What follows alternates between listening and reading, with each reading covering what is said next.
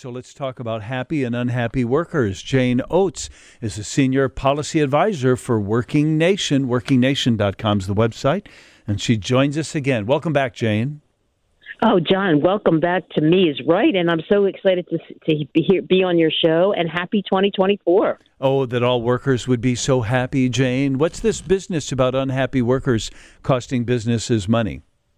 You know, John, I hate to go back and say you and I saw this coming, but when we were talking about quiet quitting, God, a year and a half ago, you and I were both talking about the impact of hybrid and remote work. And we spoke very specifically about the fact that they weren't spending enough time, they being the corporations and businesses, were not spending enough time training supervisors how to handle these very diverse teams, some working in the office full time, some hybrid, and some working at home full time. So while these numbers, I never expected $2 trillion in lost profit here, but this Gallup survey is pretty frightening. I mean, it said that basically 2/3 of the workers surveyed did not feel engaged at work. That is not a good sign. 2/3 of workers feel not engaged at work. I don't even know what that means, not engaged at work, not sufficiently connected with their colleagues or supervisors, I guess, huh? I guess, or not. You know, the other number in there that was scary to me was that a full 1/2 of the workers surveyed said they were doing the bare minimum. Now, John, you and I agree on this. That is not the American worker. That is not us. Well, are you questioning the veracity of the results of this Gallup survey? No, I'm just saying it's a scary trend. I mean, I think whatever is happening, we need to reverse it very quickly, because that loss of $2 trillion is productivity, and we now have the most robust economy in the world. We have to fight to keep that. Yeah, no kidding. Or imagine how robust we would be if we weren't so disaffected. But, Tom Gimbel is a regular guest on our show from the LaSalle Network. He's a recruiter, and he talks about being at office or at home, or the hybrid of the two.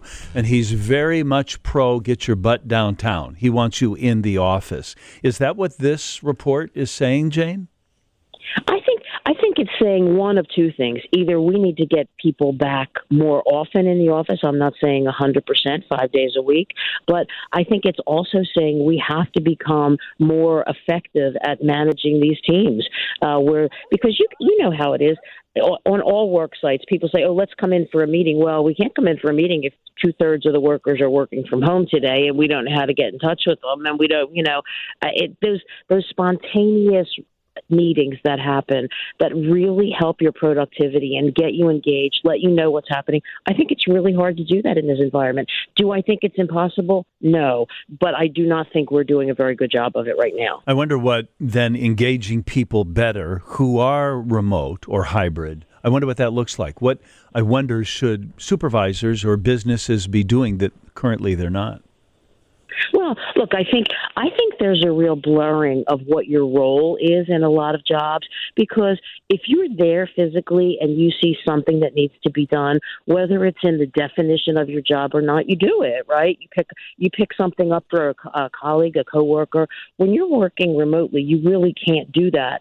So I think this idea of having a clarification of roles. What are you supposed to be doing? What are you allowed to do? Where can you interact with other people's assignments? And then I think it's about coaching.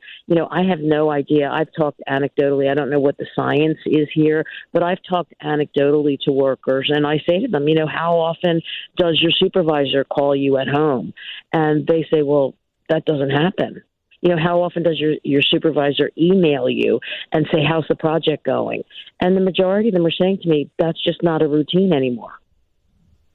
And that's frightening, right? I mean, because someone should be asking how you're doing. Do you need help? Are you stretched? Are you finished early? Can I give you something else?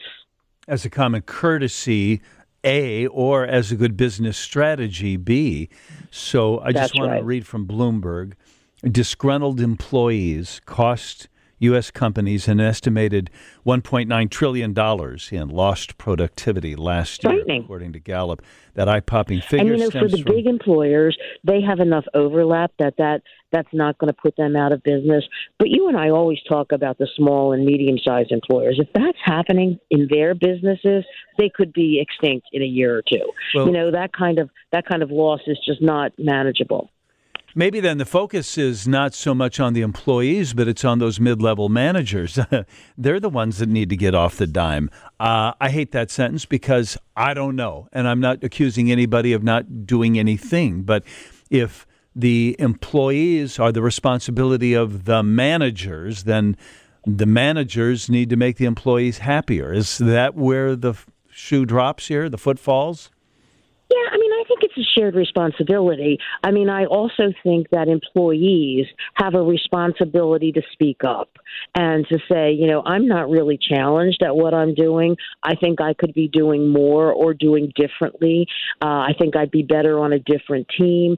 And I think, regardless of whether you're coming in every day or you're working from home every day or anything in between, you as an employee have a responsibility to not be doing the bare minimum, but to do the most you can for your company in your current position. I think it's shared. I do agree with you. Those middle managers need some training, and I'm not sure who's doing that training right now. Jane Oates is a senior policy advisor, workingnation.com. Always interesting, Jane. We'll talk again soon.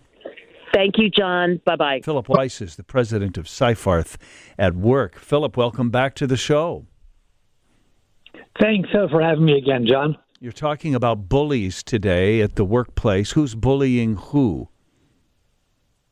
Yeah, that's kind of the $6 billion question. According to bullying not-for-profits and organizations that track this kind of thing, 3 to 4 times more bullying takes place than even harassment based on race, gender, religion, etc., meaning that belittling and humiliating of people, not based on who they are or where they come from, but just for the pure fun of it, is a far bigger problem. And according to these same organizations, John, it has a lasting negative effect on productivity, morale, and individual health. So the upshot of all that is a number of states, at least 3 by last count, are actively considering legislating, creating laws that make workplace bullying in the U.S. illegal.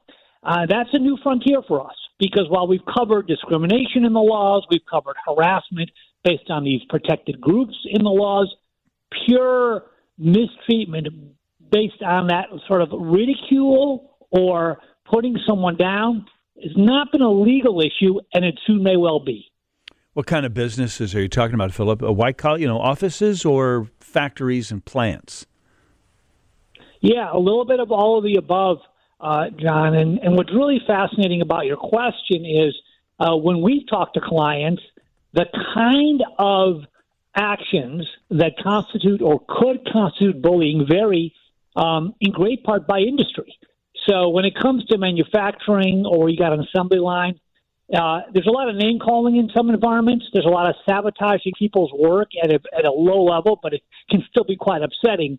And in those white-collar environments, it might be more of a group deciding they're going to target somebody. So by no means is it completely exclusive in terms of what bullying applies in one industry, but there are some patterns. You said that it's against the law in some states. I wonder what constitutes bullying per se, Philip. Yeah, well, that's the interesting question that a lot of legislatures are trying to address right now. And in reality, just to be clear, it's illegal outside the U.S. in places like Australia or in some provinces in Canada. But in the U.S., John, states are considering right now making it illegal. And one of the issues in the law is you have to be able to identify what crosses the line. Because, frankly, it's pretty simple for an employee to understand that if they drop a nickname based on gender or they create a stereotype based on national origin, that probably violates a policy protecting those groups and individuals. But if it's just the conduct itself, it's a moment of ridicule or of potential intimidation, but there's no protected group involved, it gets a little bit more vague for the employees. So you got to have a lot of good examples if you're going to begin to legislate this and or put it into policies. I wonder if this makes it, in the minds of some bosses, tough to be the boss. Sometimes you do need to motivate or be severe. I don't know. I've never been a manager, but I can see for some businesses or some environments, a kick in the butt is sometimes appropriate. Does this take a tool out of the box for some bosses? Well, it can, in the sense that if it chills a boss, it makes he or she far less willing to be candid about feedback, direct about feedback. It can be problematic. And to your point, John, we worked with a company in one of these non-U.S. jurisdictions where they failed to define what bullying included when it came to the manager treating employees differently. And a bunch of employees, seeing the new policy prohibiting bullying, started complaining that their boss was a uncontrollable bully simply because he was being somewhat curt when he refused to extend work deadlines. So that may not have been the best management. We don't know. We'd have to look at the situation. But likely was not a violation of their policy the way they define bullying, but never properly explained to the employees. So it's important to define it, and managers can't look at it and say, I'm not going to manage people as a result. At the same time, I imagine there are plenty of bully bosses out there who are getting away with it. And this maybe sounds like a trend that needs to be addressed. Best practices. What does it look like? You're an effective manager. You've got control, but you're not going to harass or bully people. What does that look like? Yeah, well, there's something you can do on the kind of a micro level, which is when you're giving that feedback because someone's got to course correct, acknowledge what they're doing right. Be clear on the goal so they understand why you are giving them some constructive criticism, and then don't hold back on being clear on what needs to happen and ask for their input. So it becomes collaborative, but you don't have to sort of hold your fire in terms of the clarity of the message. And then globally, on a more macro level, John, it's really important to give everybody the tools to understand not only what might cross the line for this repeated ridicule, ostracizing people, intimidating them, and knowing that we have to step up for one another, whether that means going to a senior manager or knowing what to say in the moment. So there's a number of levels of great strategies, to your point, so managers know how to manage, but don't cross the line themselves. I have in my mind some bullies, and I think they're not capable of reform. This is sort of in their DNA, and you are not going to, coach the bully out of the boss. What do you think about that? Yeah, that is a reality that applies not only in bullying contexts, but let's say in just plain good attitude towards the work product or customer service. This is going to be, if it becomes legislated as a reality, something companies have got to respond to, including giving people the penalties, giving them the feedback, and potentially moving them out the door. Because if you let people get away with it, you, in essence, have diminished the value of all your policies. So to your question is really a great overall point. Companies got to step up because they have to send the right signal. Is this a problem more with the boss intimidating the employees, or just the guys and gals in the shop or in the office being mean to one another? I wonder what the dynamic is most commonly.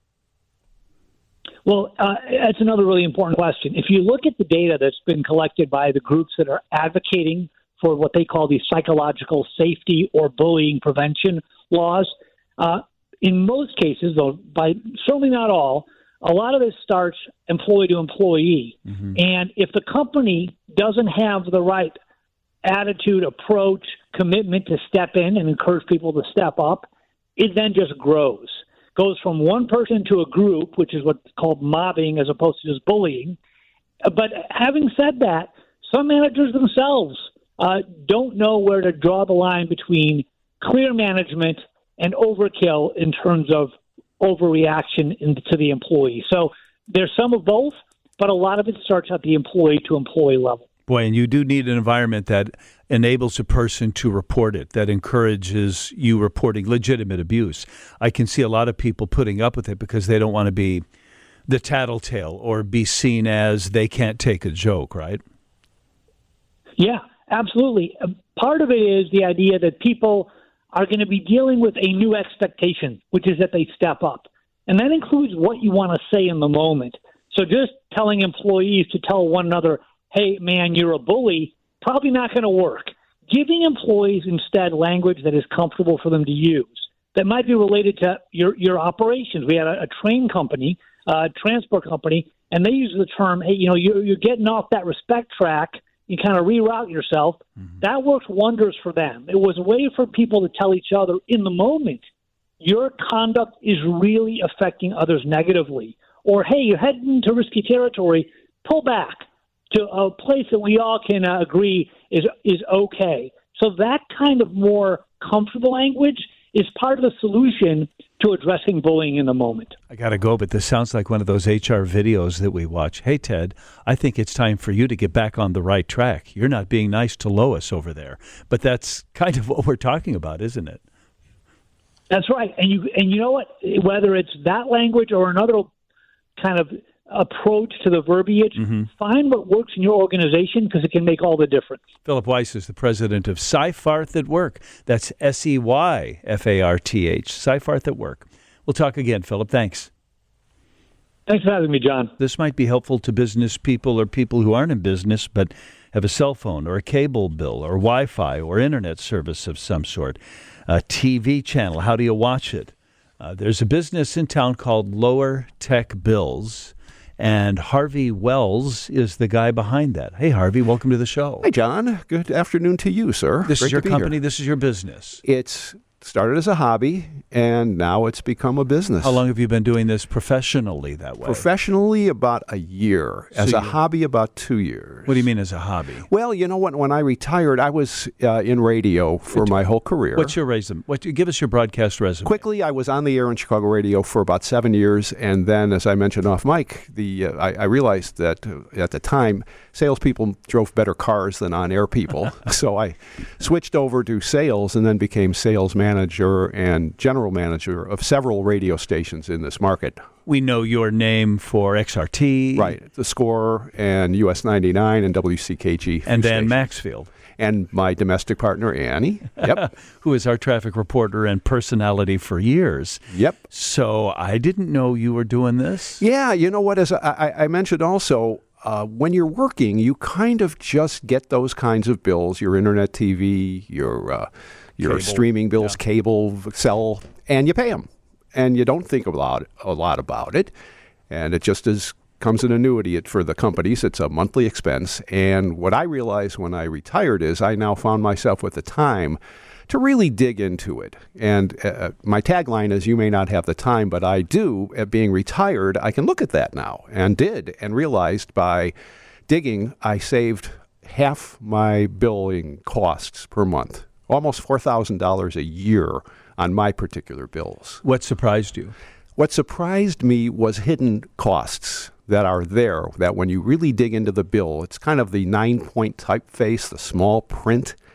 You get charged, and not every company does this, but there's franchise fees, there's taxes, there's local sports channel fees, there's local broadcasting fees. There's so many fees hidden in some of these bills that when you take them apart, you realize that $100 a month cable bill is actually closer to $170 a month. So how do you get around that? I mean, you're going to have cable, right? Is your strategy cut services, or is there a way to keep the services generally but cut the costs? My strategy is to look at everybody individually because everybody has a different company that they deal with.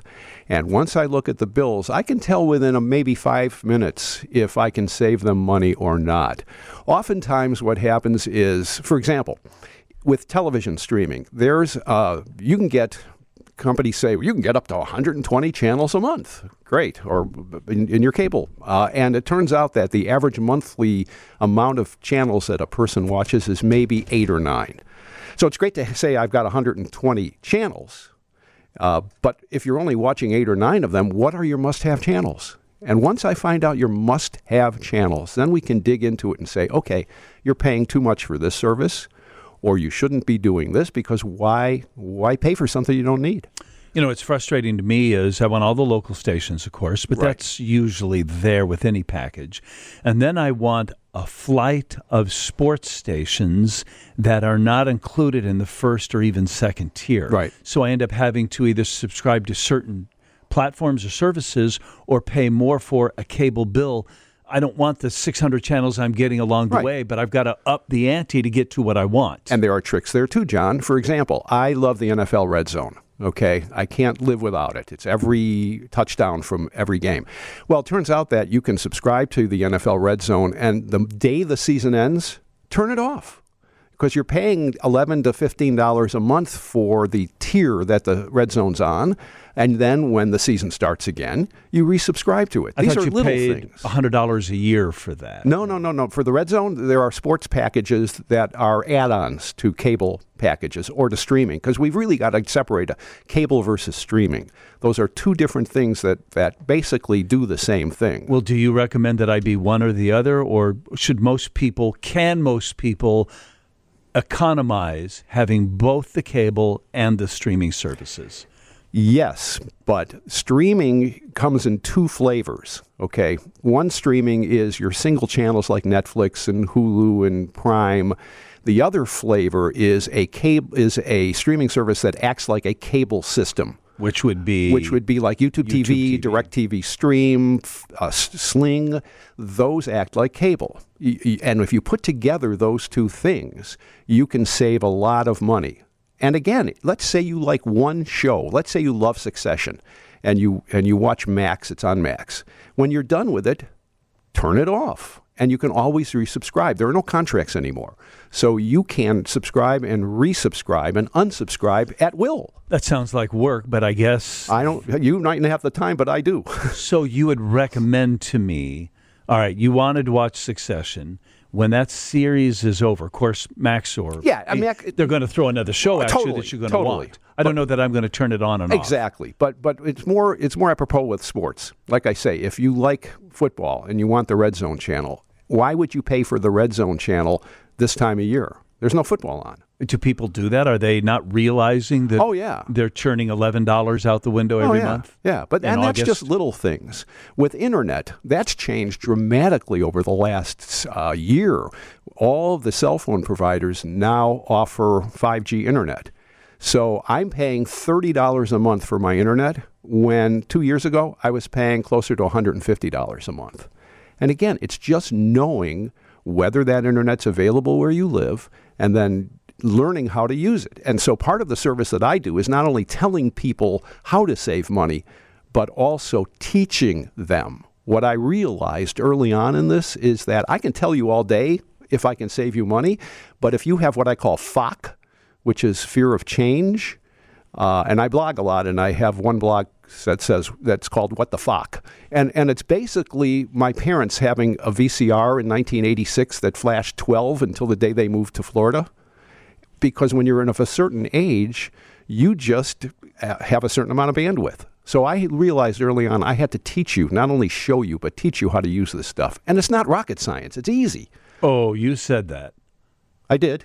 I don't think most people would agree with that. I think people are overwhelmed by the difference between Hulu and Sling and cable and Netflix, and what is the integration of those, and what's the integration of those to maximize my economy. And I would agree with you. That's why I know I have to hold a person's hand, because once they learn how to do it, it's like anything else. It's pretty easy. But the it is what? Like, do it.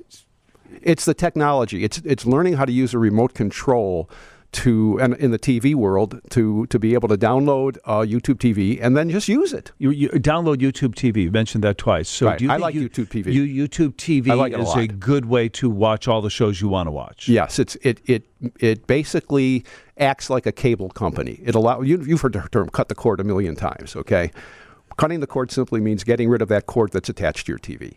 And what YouTube TV or DirecTV Stream or Sling, there's about 5 or 6 of them out there that basically act like a cable system. Are there things you won't get because you're using Sling or YouTube? Yeah. Well, again, it goes back to how many channels do you want? What are your must-have channels? I have a client assessment form that I always share with a person before I go in there, and I know what your must-have channels are. If you love sports, that's a good idea. If you love sports and you need ESPN, I know that I need to sign you up for a service that has ESPN. Last week, I went with a client who couldn't care less about sports. I knew at that point, why pay for that if they don't need it? So if I came to you, you would say, what do you want to watch? First question, what are your must-have channels? And would that include streaming services like Netflix and That's Apple a separate Plus? question, but that, yes, the client assessment because you got to know yes, that too. Absolutely. All right. So, yes. Okay, that is smart. We're talking to Harvey Wells. Lower Tech Bills is his business. Right, lowertechbills.com. Lowertechbills.com is his website. I'm amazed you were able to get that. I actually built my own website. Yeah, but how did you get the URL? That had to cost you a fortune. It cost me $3. Nobody had it. As recently as 2 years ago had not claimed that? Nobody had it. I should have bought that and sold it to you. Okay. I would have bought it. We haven't talked about cell service, right. Phone service. Let's talk about that in a minute, too. Sure enough. You got a question? 312-981-7200. It's 1245. More business news with Steve Grzanich. Time for the Wintrust Business Minute, sharing Chicago's business news of the day. A new study shows Illinois' film credit has had an impressive economic impact on the state. From 2012 to 2022, Illinois averaged about $400 million in direct production business and billions in other economic benefits. The study shows the state had a $6.81 return on investment for every dollar Illinois spent on the tax break. It also shows the production investment would largely not occur if it weren't for the tax credit. The study found that a whopping 94% of the production would go elsewhere if the tax credit didn't exist. Suburban office vacancy has hit 30.2%. The figure jumped in the fourth quarter compared to the third quarter when it was at 29.7%. The data comes from real estate broker Jones Lang LaSalle. The office vacancy rate has climbed for the past 12 quarters. It was just 22% when the pandemic began. Remote work has proliferated since the start of COVID. As a result, there's been a steady trend of companies scaling back office space. I'm Steve Grzanich, and that's your Wintrust Business Minute. From the farm to your belly, today's National Croissant Day. Or if you want to sound authentically French about it, croissant. The T at the end of croissant is definitely silent, so do not say croissant, but rather croissant. Okay, I'm Steve. Croissant. Yes, sir, we got it. Thank you. I'm Steve Alexander, and that's the business of food on 720 WGN. This is the Wintrust Business Lunch on WGN. We're talking to Harvey Wells. You may know that name from his career as a broadcaster and broadcast manager in Chicago, but now he runs something called Lower Tech Bills. LowerTechBills.com is his website. Thank you, sir. Your clients are principally residential or business clients? Residential, and at this point, because I live in the north suburbs, most of them are in the north suburbs. You assess people's cable, internet, and cell phone use and then make recommendations to them. I have a client assessment form, and once I find out what your current services are, things like how many cell phones do you own? Do you care about unlimited data? Do you have a need for speed? What's your internet service now? Do you game, I suppose? Exactly. Do you have a gamer living in your house? And if you have a gamer in your house, chances are you don't need me because the gamer will know. Okay, but what's the best cell phone carrier? There is no answer to that. I hate to say it because it really depends upon your current provider and what you are getting. There are a lot of reasons to switch providers. Really? And the reason they want you to switch and they give you perks to do that is because you become an annuity. Once you're switched, most people don't want to switch again. Let's face it, it's not a fun thing. Some people would rather go to the dentist. And you don't know if making the switch is actually a good deal for you in the long run. Unless you have someone like me who can sit down with you and go, okay, how much are you paying each month? I want to see everything, your taxes. I want to see your fees. I want to see how many phones you have. I want to see what your data is. And a lot of people don't realize that they need to see that stuff. Here in Chicago, it would be AT&T, T-Mobile, and Verizon. And Verizon. So I would probably one of those three. And then you can, what I call the people that are pitching, the celebrity pitch people like Jim Gaffigan for Simple, people who are like Ryan Reynolds for Mint, people like Ted Danson for Consumer Cellular. These are third-party companies that lease their towers from the big three. And they say they save you money. Do they save money? They can, but you are going to lose some things by using them. If I'm principally texting and phone calling, right? Maybe I watch a video from my kids, but I'm using my phone like a texting device. Right. Maybe I check email and my phone. Right. Who do you like? Well, if you're over the age of 55 or you're an AARP member or you're a first responder, then I would suggest you look into T-Mobile simply because they have a 55-plus plan that others don't. Oh. Now, if you're tech-savvy, then I would look at one of the Mint Mobiles or Consumer Cellulars. And then again, it really depends on your age and what you have to do for a living. Steve, you're on WGN Radio. Can we help you out? I don't have a lot of time here, but what's your question? Hi, Steve. Are you there? Yes, I am. So my question is internet providers. Sure. Right now I have Comcast. I'm on outside of the city limits, but okay. I'm getting all these phone calls from all these other places. Right now it's cable internet, right. But they're offering cheaper service. But I want to be able to stream without hiccups. Okay. What's the best? If you live at an address where either one of the big three, AT&T, Verizon, or T-Mobile, offer internet, 5G internet where you live, I highly suggest you use it. I currently have one of them. I won't give who it is. I have a gamer that comes to my house. He doesn't live with me, but he's there often. We stream a lot. I'm paying $30 a month for my internet. When I was before, for a certain company that rhymes with bombast, I was paying probably $120 a month. And so this 5G internet really works if it's available where you live. If it's not? If it's not, then you're going to have to find a way for these guys to get 5G where you are, because it's a game changer for internet. Really? Totally. Is 10G different than 5G? 10G is a marketing term. It's not that much different. It's not even, it's apples and oranges. Somebody at a cable company said, hey, I got an idea. If 5G is good, let's just double it. But it's nothing to do with the technology that 5G is. Do you get into, is a Apple phone, Apple phone much better or different than a Samsung phone? It's a different ecosystem. I find that people are very loyal to their Android or Apple, and I don't get into that. If you want to be Apple, be Apple. If you want to be Android, be Android. Either way, you can use either of the three providers. Totally. So it doesn't really matter in that case. Absolutely. Whether you want to use one of the three or go to one of the third parties. I'm out of time. You know what? We're just getting started, but I appreciate you. If you want to email me for free look at your bills, hmwellsradio@gmail.com. The website is lowertechbills.com. Yes. And what you just said was? hmwellsradio@gmail.com. Okay, Harvey. Nice to see you. Thanks for coming in. Great being here. Anytime.